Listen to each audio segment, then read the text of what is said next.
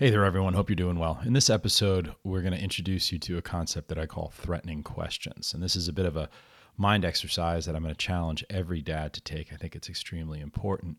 And I hope you get some value from it. So let's get started.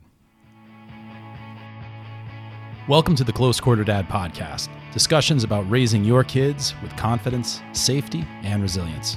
I'm your host, Adam Mitchell, and I hope you enjoy this episode.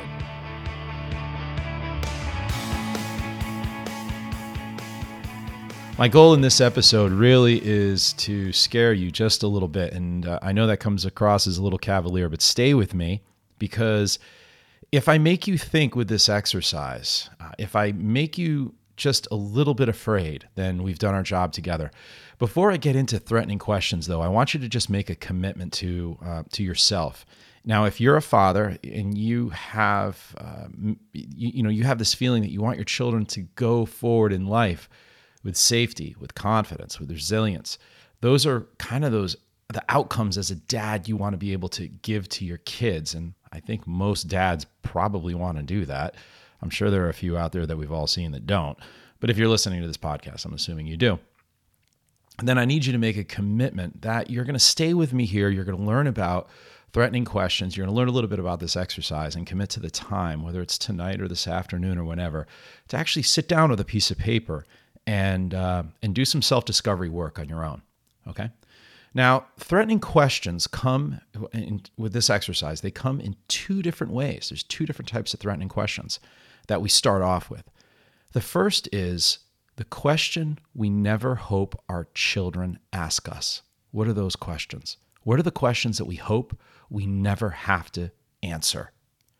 Now, you can go as wide and as deep as you want with this. You can go, and you should go, as far as you can possibly think, whether it means into the space of the pornographic or into the victimization, or go deep and dark, because this isn't anything that I'm not asking you to put this up online. Don't put it in the comments below. This is just for you, and you can burn this when you're done, but do the discovery work.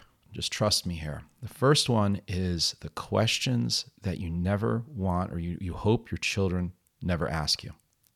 Now, the second set of threatening questions is, what are the questions that you, as a man, as a father, don't know the answer to? What are those questions that you don't know the answer to? Now, there could be some overlap here, certainly, but there's going to be questions that you know the answer to. You just hope your kids never ask you. I have them too. I have a very open relationship with my kids. I like to think that I've got a very transparent relationship with them and that I share with them as much as I possibly can. But there are questions in my closet as a man that I have that I just hope they don't ask me that. I hope they never get to that place in their life where they have to come to me and ask me, whether it's, what do I do? How do I respond to this? What's my next step, Dad? And I have to go there. What are those questions for you? And what are those questions that you don't know the answer to? Now, a couple things here. This doesn't just pertain to teenage kids. It doesn't pertain to just girls. Wherever you're thinking, I want you to imagine your child as a 5-year-old or a 14-year-old. It doesn't make a difference. Wherever they are right now, what are those questions? Where are they right now? And you hope they don't come to you with them. You can also take it if you have young children into the future. I would suggest thinking about that as well, because then you can start sort of hardening yourself and preparing and educating yourself, informing yourself to be prepared for those questions. I want to take this one step further and also share with you that there is a third set of those questions, but you don't know what they are. The third set of threatening questions are the questions you don't know to ask yourself. They could be in domains that you're not familiar with. They could be, whether it be in law or criminal statistics, things that happen, victimizations, types of victimizations that you've just never been acquainted to. And asking yourself threatening questions, it really doesn't make a difference what kind of experience you have in life as a man, whether it be in law enforcement, whether it be in fighting, or wherever you are. It doesn't make a difference. You could be the most peaceful, humble person that's never been exposed to any type of conflict or violence, or you could be the entire opposite end of the spectrum and be someone who has eats that stuff for breakfast. I mean, you're someone who's got a life or a career of experience exposed to that world. It doesn't make a difference because those questions are still those questions, and they're completely personal to you. Okay, so I'm going to challenge you to commit to this. I'm going to challenge you to sit down, and it doesn't have to be 50 or 20 or 10. It doesn't make a difference, but you need to explore the questions that you hope your children never ask you, and what are the questions that you don't know the answers to. Okay. Now, when you're done with that, I want to challenge you with, at the end of each one of those questions, I need you to write to yourself, why? Why am I afraid of this question? What is it? Is it something in my past? Is it something that possibly is linked to some type of childhood trauma or abandonment or something that, some experience that I may have witnessed? I need you to ask yourself, why do you not want to confront that question? Why do you feel threatened by that question? And then the second is, why don't you know the answer to this question? And there's nothing wrong with any of this. There's no blame.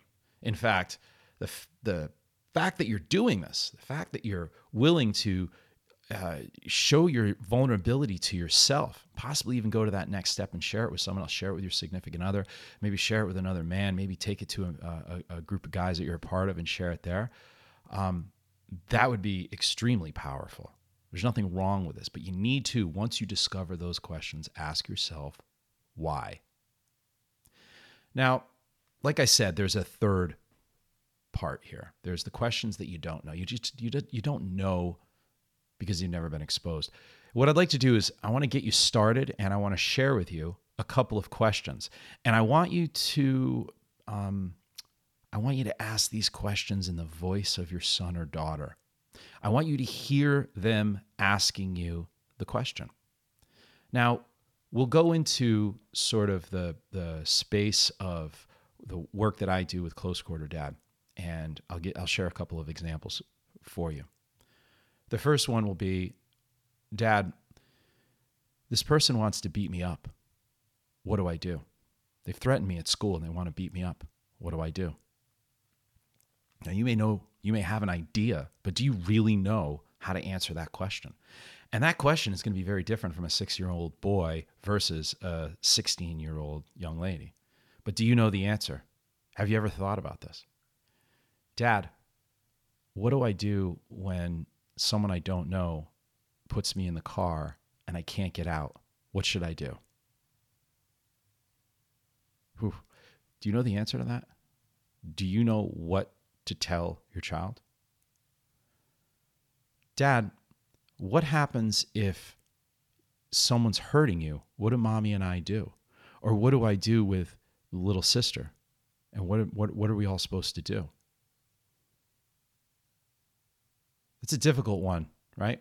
If you kind of take a moment and you think about your child asking you, possibly they saw something on a movie or on a television show or a video, and they saw that situation and they want to come to you with that. Are you prepared to answer that question?